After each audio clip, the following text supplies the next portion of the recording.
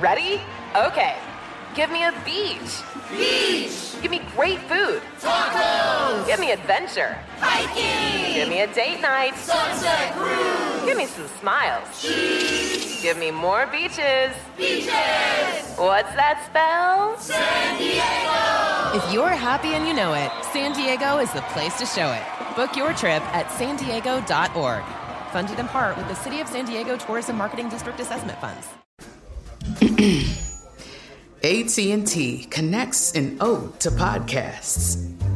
Connect the alarm. Change the podcast you stream. Connect the snooze. 10 more minutes to dream. Connect the shower. Lather up with the news. Sports talk, comedians, or movie reviews. Connect with that 3-hour philosophy show. Change the drive into work in traffic so slow. Connect the dishes to voices that glow. Thank you to the geniuses of spoken audio. Connect the stories. Change your perspective. Connecting changes everything. AT&T. You know you've got a comeback in you.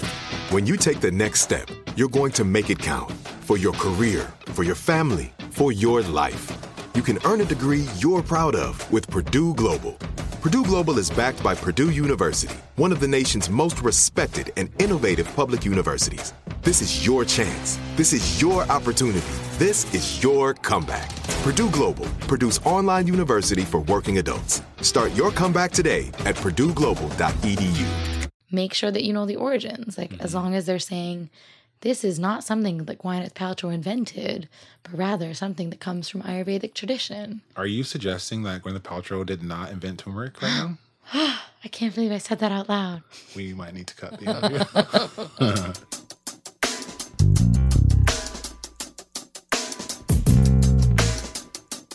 Welcome to Point of Origin, a podcast about the world of food worldwide.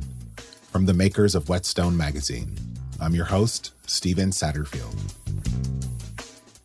Over the past 2 years, I've had the tremendous fortune of making magazines and films about food, but more specifically about how it teaches us who we are and how we came to be. And for those who have had the privilege of moving about the world can attest, when we travel, it's hard to keep our minds fresh enough to avoid looking for familiar signals. Signs of home when you're far away from yours can be grounding, but in our exploration of global foodways, what we found is that enlightenment, despite your mind's best intentions, isn't found in the familiar because it's hard to imagine what we've not yet seen. And when we see, what is it that we see? Well, almost always in our purview is the processed and the packaged, the pre-wrapped and the manufactured. Point of Origin, the podcast and the notion is about deepening our understanding by going to the source. It's about learning to unlearn and relearn. It does not promise certainty, but that's okay because that's not what we're pursuing. And since we're just meeting, we wanted our inaugural episode to properly reflect who we are and the work we make. Without much difficulty, we identified preservation, both in a literal and cultural sense, as the best way to do that. Our work affirms our belief that women are the architects of preservation. So, befitting of this theme, we begin today in India with 3 women, an entrepreneur, a food writer, and a journalist, all embodying in their work the essential nature of preservation. Our first guest, the complete original, the essential, 3rd-generation Mumbaiker, Sana Javeri Kadri. Sana is a dear friend of Whetstone. In addition to being a massive fan of her as a human being, we've also been the beneficiaries of her outstanding photography as the image of a fistful of her company's very first turmeric harvest graced the cover of our 3rd volume of Whetstone. The spice importer, photographer, turmeric icon, Sana Javeri Kadri. And then by the time I took the photo, so much turmeric, because it's exclusively for turmeric, so much turmeric had been milled there that the walls have turned permanently yellow. And that's Sana. Hi, Sana. I'm honored to be here. Before we get into Whetstone, let's learn about you. And I would like to know if you could tell us where you were born and how you arrived to where you are today in Oakland, California. Yeah. So I was born in Mumbai, India in 1993. India had just been neoliberalized in the early 90s. So right before I was born, my parents went to graduate school in Michigan. They went to Ann Arbor, and that was my mom's first international flight ever, and ended up in the snow of Michigan. And did your parents grow up in Mumbai too? They did, yeah. Okay. So I actually I'm a third generation Mumbaiker. Mumbaiker. That's the new term. I mean, usually people would actually say I'm a third generation Bombay snob because I live in like the southern crusty part of the city. Okay. But yeah, third generation from Bombay. And they came to Ann Arbor and were basically like crunchy hippies. My dad had long hair and a beard. My mom was all about, I think discovered feminism for the first time. And they then moved out to Berkeley right after they graduated. When you talk about the neoliberalization of India in that period, can you say in more specific terms what was happening, what that dynamic was? So basically India, shortly after independence, became a protectionist state, which meant that very little of the outside world came in. So capitalism that was happening in the rest of the world didn't really touch India. There were no large brands. There was no multinational corporations. And then in the early 90s, Narasimha Rao, I don't remember what his position was in the government, but he was responsible and really opened up India. And so suddenly India became the world's like youngest democracy that also had like rising capitalism coming in. And so every brand was just like, let's get in there. As capitalism does. Yeah, as capitalism loves to do. So I really feel like my childhood was like defined by Coca-Cola ads because I saw them coming in for the first time, trying to figure out the market as a kid. And then by the time I got to my like early teens, they had really figured it out. And they were now marketing to India. So I know that I've always looked at my childhood and my life through this lens of consumption. I remember the summer that like Nestle bought up all of the airtime because before that, every family you went to for lunch had their own yogurt. And like everybody had homemade dahi. Dahi? Like yogurt, yeah. Like I knew that my grandma on my dad's side was a bit wealthier because she used like full fat buffalo milk yogurt in her dahi. My grandma on my mom's side did not. She used like the skimmest shit. And it was really runny. But there was like all of these regional differences between yogurt. And then Nestle bought up all this airtime. And I think it was the summer of my 4th grade. And convinced the middle class that if you weren't buying Nestle dahi in a plastic Tetra Pak and not like made at home in a like ceramic pot, you were choosing the less sanitary option. And so by the time school reopened in June, which is when our summer ends, everybody at home like would make this big show of peeling open their Nestle dahi. And I think that was the lens through which I was looking through a lot of my childhood.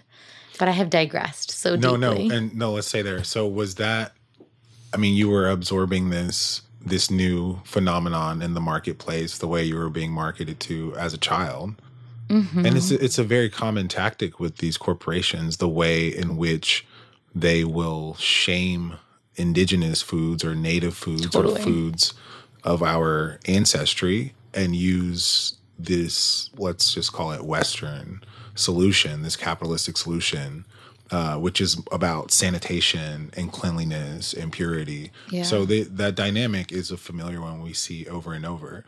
Were you getting those messages? Were your parents kind of helping you process or make sense of this dynamic, or were you sort of learning this all on your own? I think if I'm being honest, I was buying into it 100%.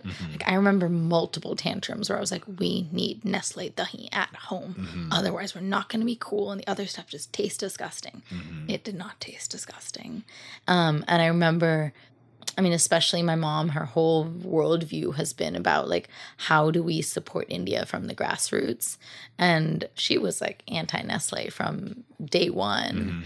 So we didn't exactly talk about how I got to the Bay Area. Yeah. So I graduated college. I broke up with my college boyfriend, who to this day is my best friend. I'm going to be the best man in his wedding, and followed a girl to the Bay Area. She was like, oh, I live here. And I was like, okay. And I mean, I had just started working at Bi-Rite. I loved the folks at Bi-Rite, but I was also sitting there being like, my family gave me the best education ever.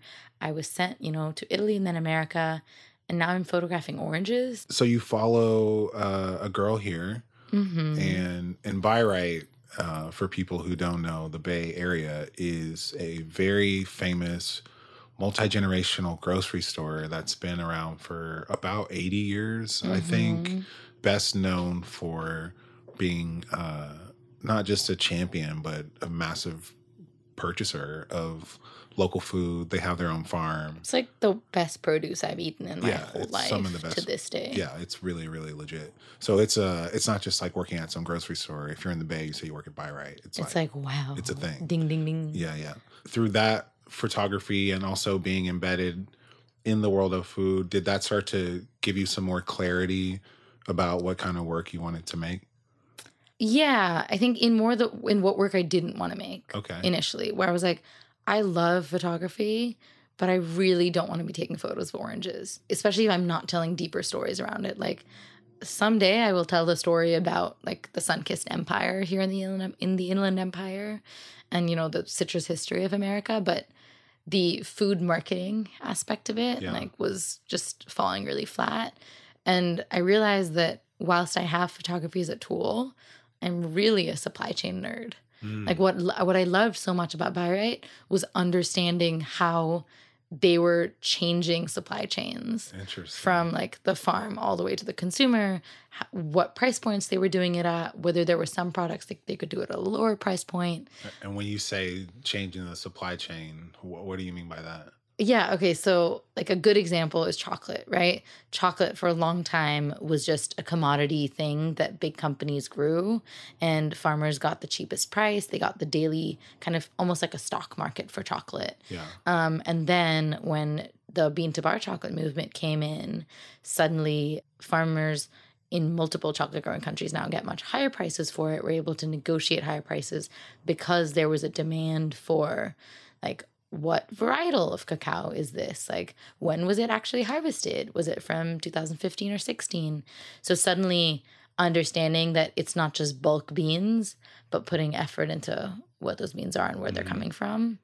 And in doing that, making the supply chain more transparent, making it more equitable. And I was seeing that firsthand at Bi-Rite from everything from chocolate to produce to coffee, but also seeing when it was an elitist product and or like a very expensive product that only very few people had access to. Which is basically everything in their store. Basically everything. Even with that 30% employee discount, I was still like, this is nuts. Yeah. And when you could actually do something that could sit in Whole Foods and be in like the whole 365 line. Right. And I wasn't seeing very much of that. I wasn't seeing like transparent, ethical stuff that was able to be a regular good and not a luxury good. And I was more just curious. I was like, is that possible? Can somebody do that? And I kept asking people, I mean, especially at Bi-Rite, I had access to all of these buyers, right? And I kept asking them like, okay, so rice, okay, so spices, okay, so lentils, like everything I knew that came from India. I was like, where are you getting it from? How much do you pay them? When did it get here? And nobody had answers for me. They would all kind of just look at me sheepishly and be like, it's made in India. We don't know. It must be great. Right. That must have been a really difficult thing to accept because they're so rigorous on the one hand. On everything else. Right. Yeah. When it comes to, honestly, when it came to like the ethnic food section, anything goes. And that just felt like bullshit. It was like, it's 2016, Trump got elected. Here's the exotic corner of our... Yeah, if somebody's not changing this corner. It sounds like that's what led you to start Diaspora. I think so. No, I definitely think so. Okay, so what is Diaspora Co.? Diaspora Co. is a direct trade spice collective. And so we work between India and the U.S. And the idea is that we work in collaboration with the Indian Institute of Spice Research. And they are really so far have been the folks like spearheading it for us, where they work with farmers. Indian Institute of Spice, Spice Research. IISR. Okay. Can I get like an honorary degree or something? Do they have? I don't know if you want to. It's like a really sleepy institution that nobody has visited in 40 years. They looked at me and they were like, I think they had never seen somebody under the age of 25, like ever. They forgot. Yeah. They were just looking at me like, you have no wrinkles. Wow. How did you get hooked up with them? I harassed them for months. So you found them online? I found them on the internet. I emailed them. I called them. The head scientist was at lunch for 4 months. He read my WhatsApp. A 4-month lunch break. He read my WhatsApps repeatedly for months and like no response. And so finally I bought a plane ticket and was like, excuse me. Hi, I'm here now. Why did you have so much conviction that they were the people to start with?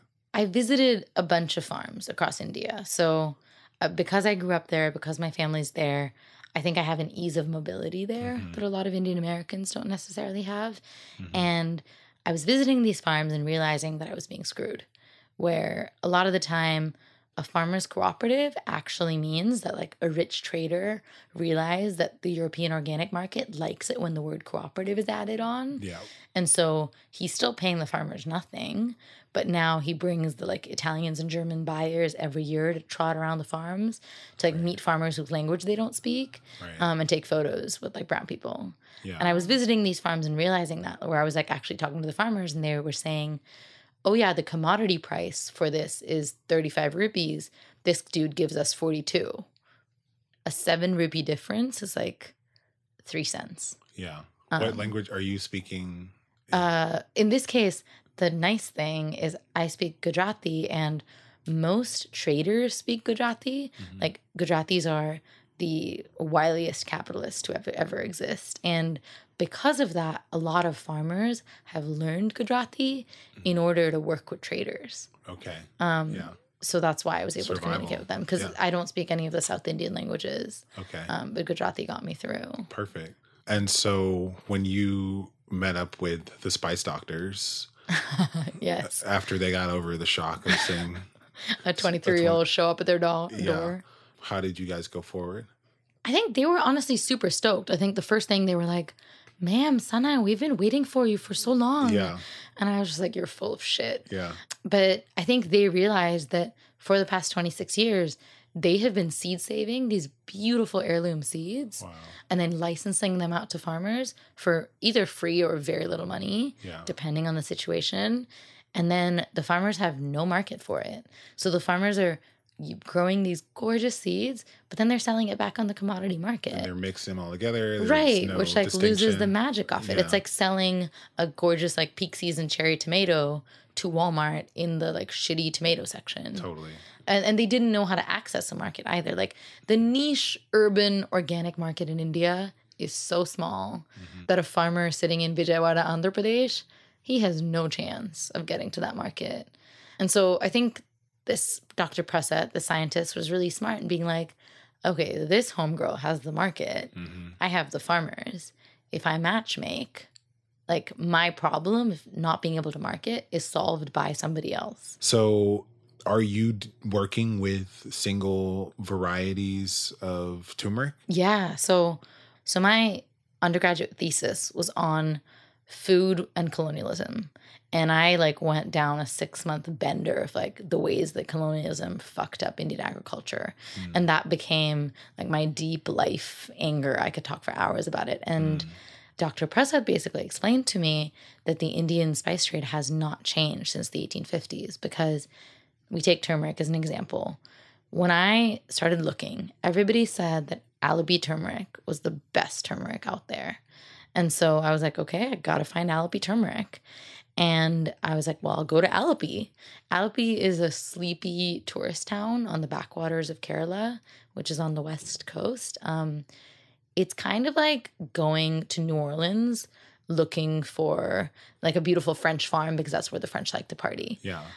So it makes kind no of the sense. equivalent. Makes absolutely no sense. But I showed up anyway. Yeah. Everybody laughed me out of the town basically. And I was like, okay. Yeah. What I understood is the British, I mean, here's the power of naming, right? Where they created these colonial brand names. So Saigon cinnamon, Alapi turmeric, Aleppo pepper. Those are all colonial brand names. So Alibi turmeric basically meant they took a shade card from light yellow to dark orange. Any turmeric varietal that met the bright middle orange shade card, they were like, that's Alibi. And you get a premium price for it. So farmers literally lost their seed varietal understanding because they were growing for color and size. And so to this day, other than the ISR, there's no real understanding of seed varietals in spices and in a lot of Indian agriculture. And what Dr. Prasad was literally challenging me, he totally baited me, where he was like, you can basically turn it around and turn Indian like single varietal heirloom varietals into brand names. And I was like, okay, I learned food marketing before, but now it has a whole different meaning. Yeah. Like the patriot in me was just rising. And I was like, okay, I'll do it, Dr. Prasad. So the nerdy thing about turmeric is it's a rhizome. And so it's like a genetic clone of the one that came before it. It's very hard to come up with new varietals. I see. And so the varietal that we use is a varietal called Pragati, which means progress. I like that. Which I love. Yeah. And it's this really rich color. You've seen it. Yeah. And what's really nice about it, it's a short duration crop, so it doesn't take a long time. And the farmers can then grow something nitrogen fixing in between rather than just leave the land fallow for a month and then regrow. And what do they put for the fixer? I think it's like a cousin of the fava bean. Yeah, fava's all. It's like it's an Indian fava-ish situation. Okay. But then they also intercrop the turmeric with marigolds. Oh, it must be so beautiful. Which is stunning. Where you got to bust out your photography skills exactly, for that. It's like, hi. So are you anticipating new varieties coming to the market? Are you working on there's another varietal called Pratibha that's also a really beautiful varietal and has a higher curcumin content, which is curcumin is like the anti-inflammatory good stuff that America chases, basically. It's like the woo-woo Gwyneth Paltrow stuff. I knew Goop was going to come up. I can't not. It just know. like bubbles out of me. So what bubbles out of you? How do you feel? So Goop now stocks our turmeric, which is hilarious to me. Yeah. I like don't know how I feel about that because like in so much honesty, my rage at Goop is what started this company. Yeah. But I've come to this point where I'm like, you know what? Anybody can consume turmeric and do whatever they want with it as long as the right people are making money. In this case, my farmers. Yeah. Like, you're making them money. They're able to, grow and live their best lives. Drink all the turmeric lattes you want. Yeah. But you got to care enough to buy the right thing. And in Whetstone style, like, make sure that you know the origins. Like, as long as they're saying, this is not something that Gwyneth Paltrow invented, but rather something that comes from Ayurvedic tradition. Are you suggesting that Gwyneth Paltrow did not invent turmeric right now? I can't believe I said that out loud. We might need to cut the interview. We've lost all credibility. I do want to give you a chance to say whatever you want. I think what I did want to talk about was about the piece. Okay, let's talk about it. The Gujarati Muslim piece. Let's talk about it. So I showed it to my grandfather. Rather, my parents showed it to my grandfather. And he's the one from Ahmedabad, and he grew up Muslim in Ahmedabad. And I think when he moved to Mumbai, he kind of deleted the idea that his culture would be represented. I think for him, the gamble on moving to Mumbai was my career will grow and I'll visit where I come from every now and then, but I'll keep my head down, not really advertise my Muslimness, not really advertise where I come from. And I think it was kind of wild and emotional. He's not an emotional dude. If you think my dad is a chiller, this dude like has a nap for 2 hours every day, maybe for the whole 85 years that he was alive. That's like on some 4-month lunch territory. Men in India, they really have it made for them. Sounds like it. But I think he got really emotional because 2 generations later, like his granddaughter was able to go back and like proudly document a culture that he never thought was documentable. These images are phenomenal. Thank you. So we drop into this story about Gujarati Muslim food, we're obviously talking about a region and a religion. Exactly. So what are the implications of the region and religion being discussed? So Muslims have always had a very tenuous relationship in India, obviously, since partition, but especially so in Gujarat. In Gujarat, I mean, most recently in 2002, there was a huge genocide that the current prime minister was sort of party to this date, like should be convicted for. And so the Muslim footprint in Gujarat just gets smaller and smaller. Like over the years of going back, what I've just witnessed is our neighborhood gets tighter and tighter and tighter, and it stays further and further back in time while the rest of the city develops. Like this neighborhood still feels like pretty much the neighborhood my grandfather grew up in, when the rest of Gujarat is meant to be like the bastion of like Indian development, big highways. And it's not a culture that's talked about because Gujaratis, like I said, like best capitalists, Gujarati Jains usually have the ability to emigrate, have the ability to leave. Gujarati Muslims stay because they're never going to gain the means to leave. And especially as Muslims, like which country is going to take them? Right. And so that culture hasn't been documented. And every time I went back, it would feel super like walking the streets behind our house where the samosas and the biryani and a lot of the meat essentially is prepared always felt really precious because I didn't see it anywhere else. And I mean, these photos, I haven't seen these photos anywhere else. Yeah. They're truly remarkable. Thank you. Thank you for all that you do, all that you've done, are doing. Thanks for having me. Next, Amrita Gupta is a journalist and podcast producer from Bangalore who has been writing about food and the food system in India for 10 years. So, Amrita, you went to Goa and met a group of fishermen who, to say the least, are facing an uncertain future. Can you give us an example of what they're up against? Yeah, so one of the fishermen I spoke to broke down the math for me of why they often don't break even anymore. Suppose you had a boat, he said, and you employed 25 people, and you have to pay for fuel and for food and for ice, and so you hope you'll recover your costs. But the boat goes out and looks, and sometimes they don't find any fish. So what do you do? What exactly are they fishing for, and how are they fishing? Yeah, so many of these purse seine trawlers target surface schooling fish, like mackerel. And the method that they're using is rightfully controversial, for reasons you'll hear. But according to one boat owner, they can bring in around 15 tons in a few days out fishing. Wow, it's quite a lot. Yeah, so this trawler was out for a week. It had 35 people on it, and it brought in only 3 tons of mackerel. 20 ton, 15 ton, 25 ton. त्याच्यात नुसते मारून आणू कितल्या नुसते अल्पे Mangalore. This is a high-speed boat. It damages a lot of fish, he says. Nearly 10-15 tons, he says, comes as damaged. Scrap. कितले staff हाँ? So the boat owner was pretty open about the fact that it's a high-speed boat, and it damages a lot of fish and brings in a lot of scrap, or juvenile fish. And if they didn't use high-speed boats, he said that a greater number of fish could survive and grow up to become bigger fish. कितले दिवस झाले trawler बाहेर? आता 8 दिवसांनी. He feels that the industry would be better off if they had fewer boats or smaller boats. But that isn't what the government's encouraging. So before we look into exactly what it is the government's encouraging, for context, let's get some background on how Indian fisheries evolved. For some perspective, we speak with Divya Karnad, a marine conservationist who grew up on the Indian coast and spends her adulthood protecting it. So initially we had very few fishermen who were fishing at whatever rates using traditional old forms of fishing gear. And then over the years that has changed both due to the increase in the number of people fishing as well as changes in the fishing technology.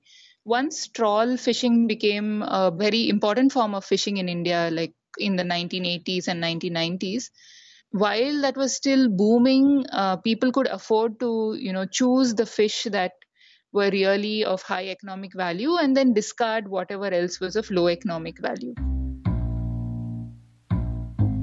This is because trawl fishing is an indiscriminate form of fishing. So you can't really select which species or which size of fish or so on gets caught in the net. And particularly because we were using bottom trawling, which is where the net scrapes the seabed in the nearshore areas. And most of our fish actually come to breed in the nearshore areas, and many of the young juveniles and so on hang out near the seabed. So as a result of this, all these juveniles and young of the fish, as well as other species like clams and mussels and all these little animals that live towards the bottom of the sea, were all getting caught in the nets. And they don't really have a very good economic value as seafood, so they were being discarded. But once the trawl fisheries stopped being economically profitable, so once we went to a point where the seas were being overfished, then people realized that they were actually throwing out more of their catch than they were actually keeping and selling. So they had to try to find new markets for these this huge quantity of catch that they were discarding, and they realized that there was this possibility of using it for animal feed. Feed. Now we're moving into the crux of the story. Current industrial fishing practices undermine the livelihoods of coastal communities and the welfare of the ocean. A lot of what's landed today doesn't feed its citizens. It feeds other animals. And this is a system that's bolstered by government subsidies. Divya told me about one study from the state of Tamil Nadu, which showed the link between fish meal and poultry farms. People were more dependent on income from fish meal than the actual seafood that they were catching. Our oil sardines get targeted like that in India. On the west coast, you'll find a lot of sardine processing facilities. The oil's extracted and then the meat's made into fish meal. And sardines have long been an important source of food for fishing communities themselves.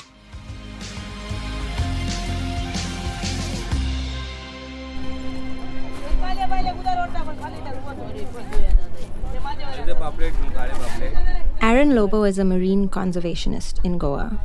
He told me that overfishing and trawling in particular has resulted in less high-value fish in just a few decades. And since the poultry industry buys higher volumes of lesser quality fish, it isn't exactly the same. Many of us think that the demand for animal feed is what's driving declining catches. But Aaron says it's more complicated than that. So the whole thing of the poultry industry and animal feed is one thing, but they're doing it because they're adapting to, a dire time in a way. You know what I'm saying? So they're the industry is doing, like, for example, landing low value catch for the poultry industry. The market is just one driver, but the main driver is declining catch. The things which we used to discard, we don't discard them anymore. That's Mayuresh Gangal, a marine researcher. If we land them, then of course our landing would look bigger.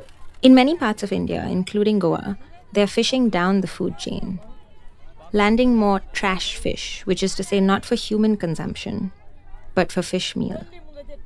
And that's why when we see statistics on fish landings, we need to remember they're not telling us the full story. The highest value things would be things like, tiger shrimp that you can see here, lobster, which is, so they're so, like tiger shrimp and lobster are really lottery catches, so their catches have really sort of declined. But while they have declined, you can imagine some of the higher trophic species like the grouper, snapper, etc., they have really sort of taken a dip, you know what I'm saying? So, like, we're not seeing any, like, I don't see it. You're seeing snapper, you're seeing a lot of mangrove jack, you're seeing red snapper, but what you're seeing is basically probably a lot of effort that's put in to catch that fish. Probably at one point of time you could say one trawler brought in 4 or 5, but now probably it's 10 trawlers that have brought in those 4 or 5 species. So coming to a fish market can be very misleading. It's safe to assume that the fish harvest is not sustainable at the moment, and the idea is to go towards sustainability. What the stats show is just the catch. They're not looking at how much effort people are putting in to get that catch. What ecologists like Divya Karnad and Aaron Lobo are talking about is that given the effort that's put in, the catch is actually reducing. We see people going out for longer and fishing deeper, and each time the industry is growing less viable. And no one is more aware of this than the fishermen themselves. Now, I have been working with fishermen for quite a long time now, and it's been interesting to like go to them and see the kind of innovations that they are doing and the kind of concern that they have for the environment, and to think about how as ecologists or conservationists we are constantly thinking that the problem lies with the people who are harvesting it. Yeah, so we are taught to, go to the fishing villages and do these sort of conservation outreach campaigns or education or awareness or whatever it is, when in fact these people are already making the change and they are already concerned about the environment and they want to do something, but they feel like they are tied down by the supply chain. So, Amrita, this sounds like a pretty dire situation. We have fishermen who are increasingly having a difficult time selling what they catch, and what they do catch is inferior quality fish. The cost of the boats are really high, and when they go out, they're spending more and more time on the water, more fuel, which of course means more money. But this issue isn't just something that's confronting fishermen in India. It seems the industry worldwide is destined to fail. Is there any reason for optimism at all, or anything that can be done? What I learned while working on this story is that India is willing to pay more for its fish domestically than the price it would fetch if it was exported. So most of the consumption is actually within the country.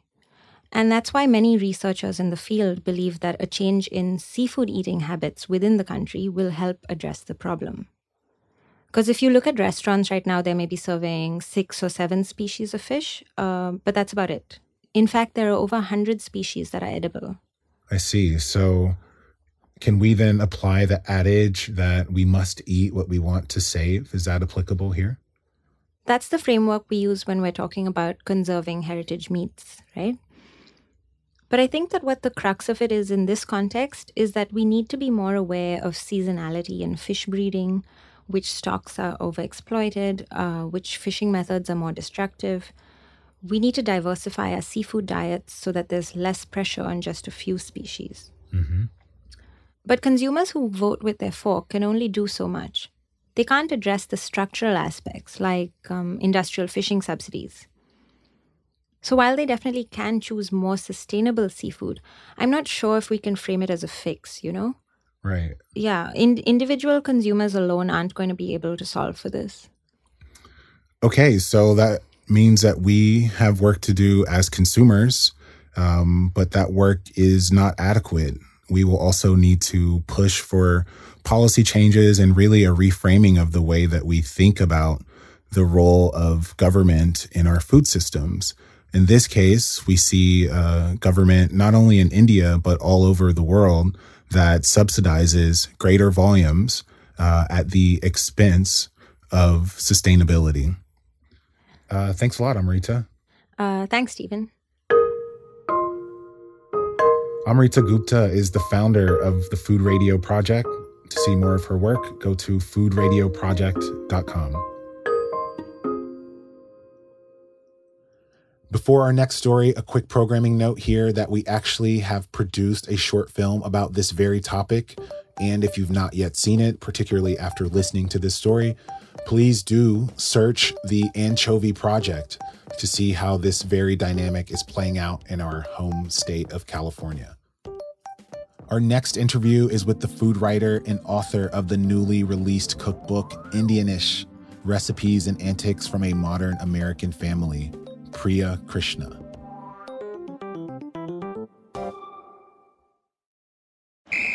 Ready? Let's go. Give me a vacation. Vacation! Give me a golf course. 70 courses! Let's get a water sport. Paddleboarding! Can I get excursions? Whale watching! Time for chill vibes. Beach yoga! How about a garden tour? Balboa Park! Give me a dolphin. What's that spell? San Diego! If you're happy and you know it, San Diego is the place to show it. Book your trip at sandiego.org. Funded in part with the City of San Diego Tourism Marketing District Assessment Funds. This is it. Your moment.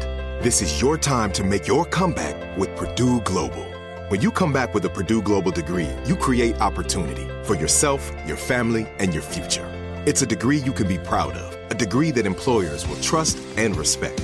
Purdue Global offers working adults like you over 175 flexible degree programs to meet your specific career goals. These include associate, bachelor's, master's, and doctoral degrees and certificates. Purdue Global degree programs range from nursing to business to communication and more. Whatever your interest, we have the degree that will move you forward. You have the knowledge, you have the experience. Now it's time to get credit for the work you've done and earn the recognition you deserve with Purdue Global, Purdue's online university for working adults. You know you're worth it. We do too. So don't wait another second to get the degree that will take your career to the next level. Start your comeback today at purdueglobal.edu. Are you still searching for your perfect place to call home? Well, now is the time to buy at Fisher Homes. If you're looking to move in before the end of 2024, May could be your last opportunity to start building your dream home and close before the year's end. If you're hoping to move in even sooner, Fisher Homes also has homes that are move-in ready and waiting for you, where you can start enjoying the benefits of homeownership even faster. Schedule your personal tour with a new home advisor today at FisherHomes.com and make this spring the season you find your perfect home sweet home.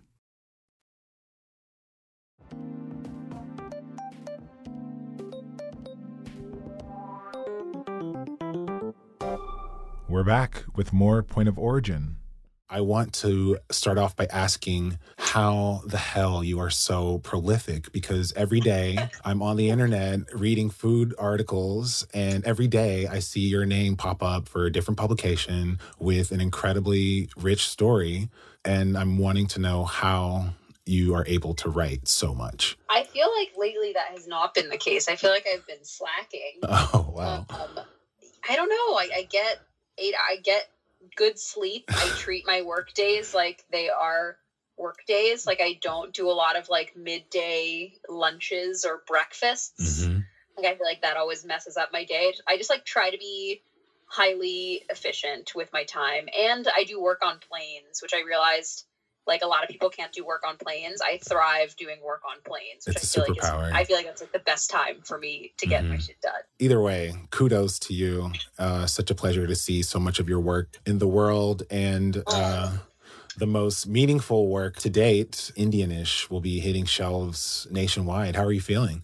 I don't know. I feel equal parts excited and anxious. Like this book is like one of the most vulnerable things I feel that I've ever done as a writer. Like it's 300 pages of just like straight up honesty, like the good and the bad. And you're kind of putting yourself out there and hoping that people like it. And it's like this very weird feeling in that like, okay, if people don't like these recipes, like this is what I grew up with. It's like saying you don't like me, which I mean, obviously is probably not true, but it's still like kind of a mind fuck, this whole process. I mean, did you have any sense of how deeply personal this would be in advance of beginning, or was it only once you started the process did you realize that you were really opening yourself up? I mean, I've written about my family a lot, and so I didn't expect it to feel any different writing a whole book about them, but it really did. Like, I think like seeing the manuscript and it being sort of like 400 pages of my family brought to life in a book form felt like a unique level of exposure. Like my personal stories on my family are like, you know, usually 800 to 1,000 words. It's focusing on a story, a moment, but this is almost like all of those moments come together with recipes. Mm-hmm. And yeah, that was scary. It was a lot scarier than I thought it would be, putting that all down. Yeah. And the recipes are, of course, a composition of your childhood and your youth in Texas, but also your ancestry from India. Can you tell us about what your experience was like growing up in Texas?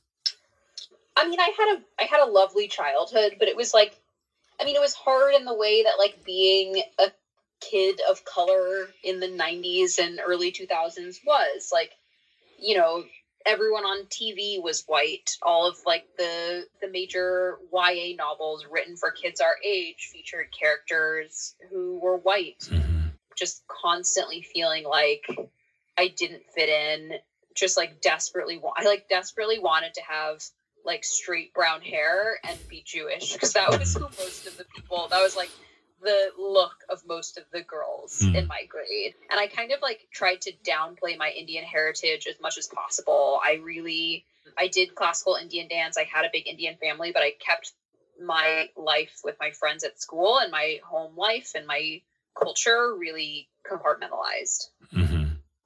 Which, as you say, is once you get older, you realize quite a common kind of assimilation or coping mechanism for young people of color. Yeah, and like it sucks because like you grew up, you were born and raised in the US just like everyone else, but you're still made to feel like somehow you don't belong.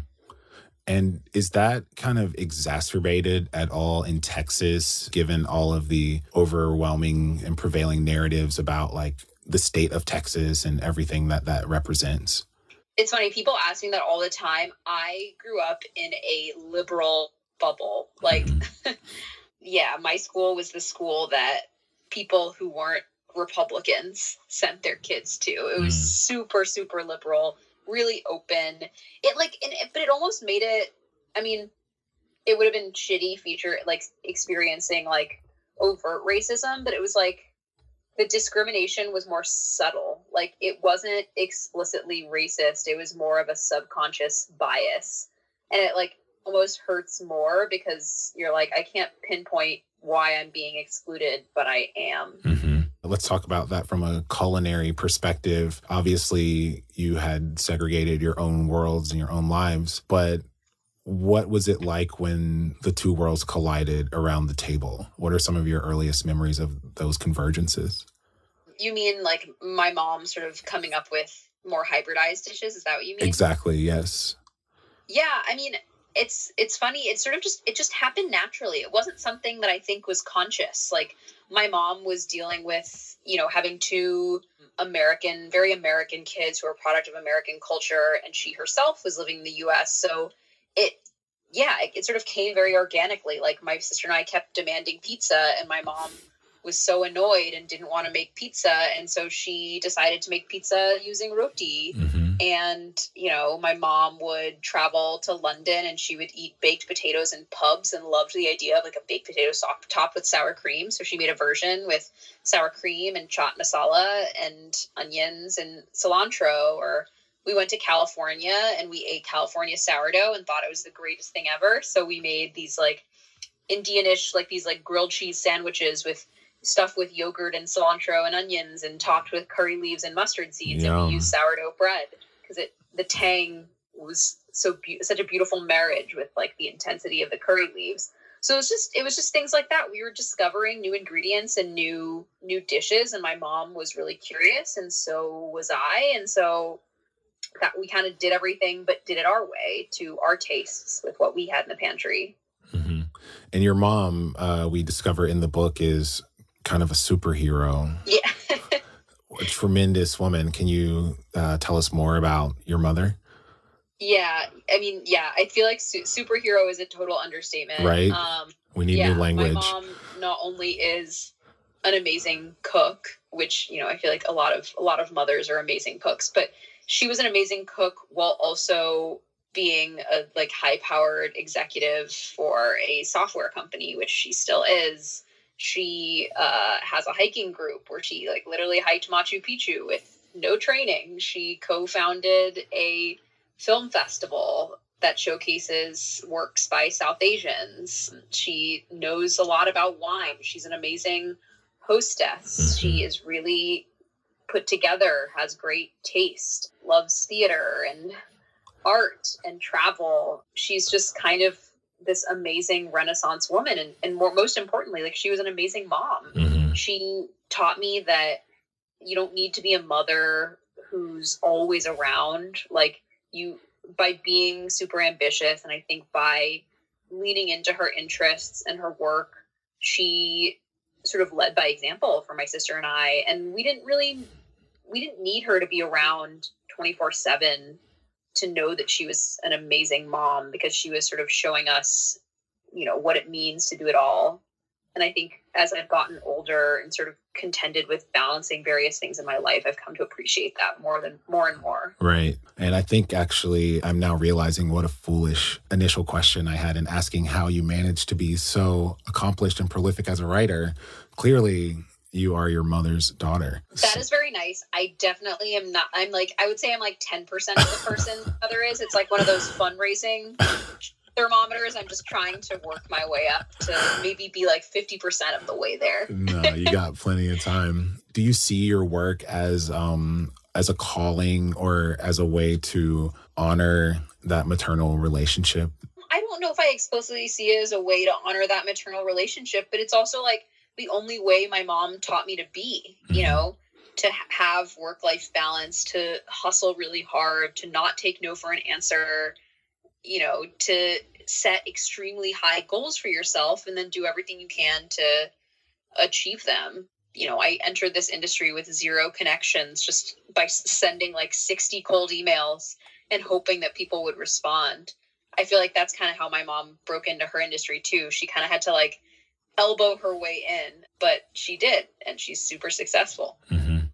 All right, let's transition a bit. I want to talk about your one of your recent New York Times articles about yogurt. And it seems like, at least in our little corner of the food world, this was a pretty widely circulated article, because the condensed version of the story is that your family has had a yogurt starter that is almost as old as you are, or maybe older. It's older than you are, which is just really, in a world of fast food and prepackaged consumption, really boggles the mind. So can you tell us not only about your own family's relationship to this yogurt and starter, but also Indian sort of culinary culture at large?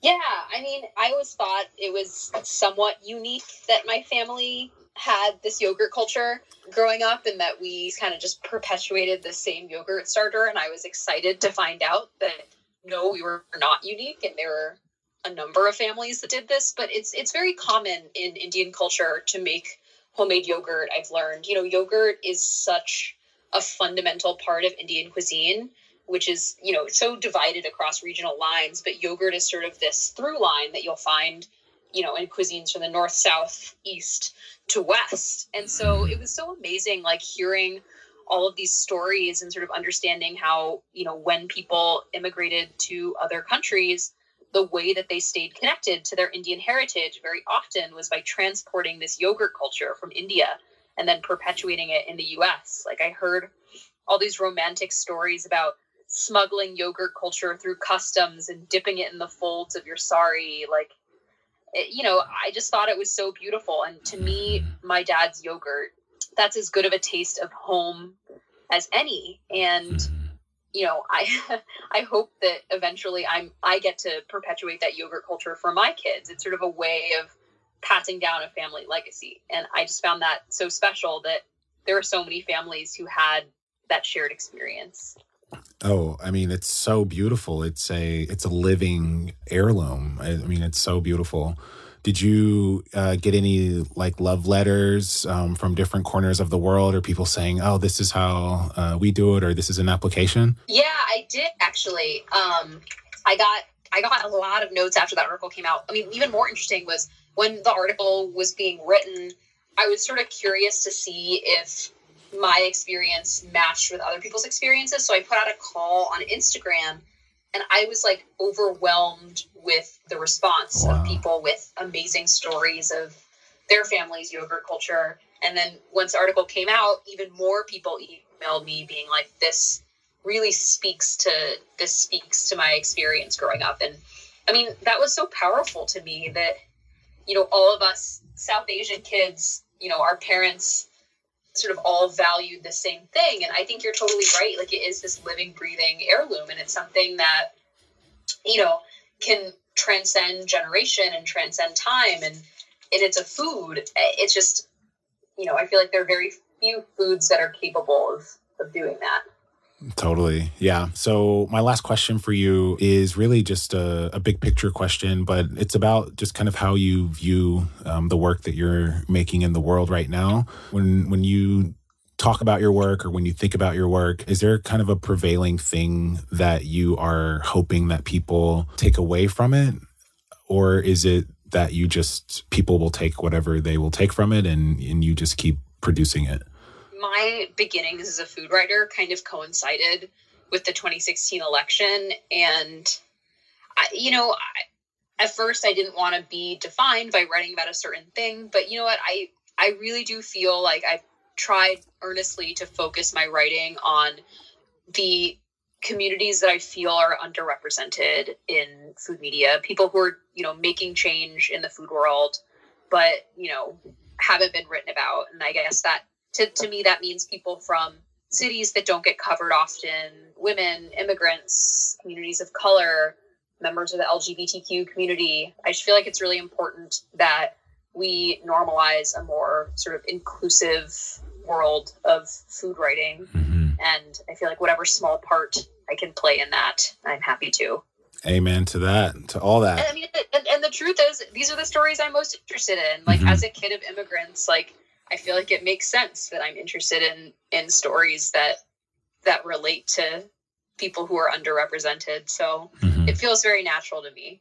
Yeah. And yet so far away from your experience in growing up and consuming media that not at all reflected your culture. So it's really beautiful that we're in a moment in which we can hear from more people. But for you in particular, I'm sure it just must be particularly thrilling that you are creating part of this new paradigm. You're very much a part of that. I feel privileged to be a part of it, honestly. Yeah. Well, that's Priya Krishna, food writer and author of Indianish Recipes and Antics from a Modern American Family. I loved our conversation today, Priya. Thanks for talking to us. Of course. Thanks for having me on. All right. See you soon.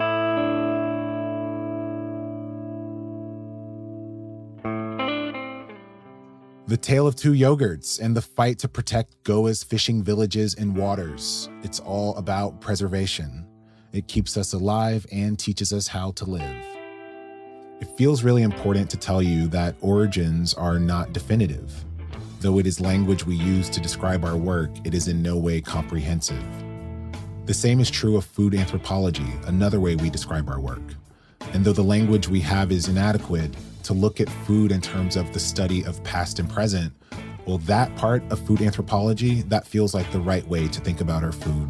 And so ultimately, that's how we talk about our work. The study of food is always past and present. We'd like to thank our guest today, Amrita Gupta of the Food Radio Project, Sana Javeri Kadri of Diaspora Co., and Priya Krishna, author of Indianish, for joining us today. Special thanks to Kat Hong and Adam Lampert in Los Angeles, California for your editing and production support, and to Roast and Post Studios in Oakland, California for engineering this podcast. Point of Origin is a podcast from iHeartMedia and Whetstone Magazine, executive produced by Christopher Hasiotis and hosted by me, Stephen Satterfield. And a very special thanks to my business partner, Whetstone co-founder Melissa Shee, who helped produce this podcast. Thanks, Mel. You can listen to more Point of Origin on the iHeartMedia app or wherever you listen to podcasts.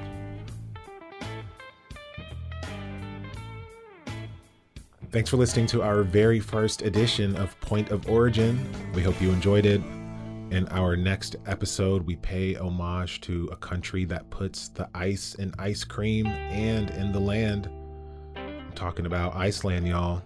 And in our next episode, we meet a chef turned geothermal salt maker and a farmer who's making an extremely regionally specific dairy product. Icelandic foodways of yesterday and today, next time on Point of Origin podcast. Let's hit it. Give me a vacation. Give me a wave. Surfing. Give me a city tour. The trolley. Give me animals. The zoo. Give me some sea life. Give me museums. Balboa Park. Give me a woo. Roller coaster. What's that spell? San Diego. If you're happy and you know it, San Diego is the place to show it. Book your family vacation at sandiego.org. Funded in part with the City of San Diego Tourism Marketing District Assessment Funds. Are you still searching for your perfect place to call home? Well, now is the time to buy at Fisher Homes. If you're looking to move in before the end of 2024, May could be your last opportunity to start building your dream home and close before the year's end. If you're hoping to move in even sooner, Fisher Homes also has homes that are move-in ready and waiting for you, where you can start enjoying the benefits of homeownership even faster. Schedule your personal tour with a new home advisor today at FisherHomes.com and make this spring the season you find your perfect home sweet home. Hey everyone, this is Jody Sweeten from the podcast How Rude, Tanneritos. I've been needing a quick getaway with my family, and the 2024 Hyundai Santa Fe is the perfect vehicle to take us there. It has standard third-row seating, so I'm able to pack my entire family, plus pets, in the car, while also having enough room for our camping essentials. Available H-Track all-wheel drive will get us through any dirt trails, and available dual wireless charging pads will ensure we never have to worry about getting stuck with a dead phone in the middle of nowhere. Visit HyundaiUSA.com or call 562-314-4603 for more details. Hyundai, there's joy in every journey.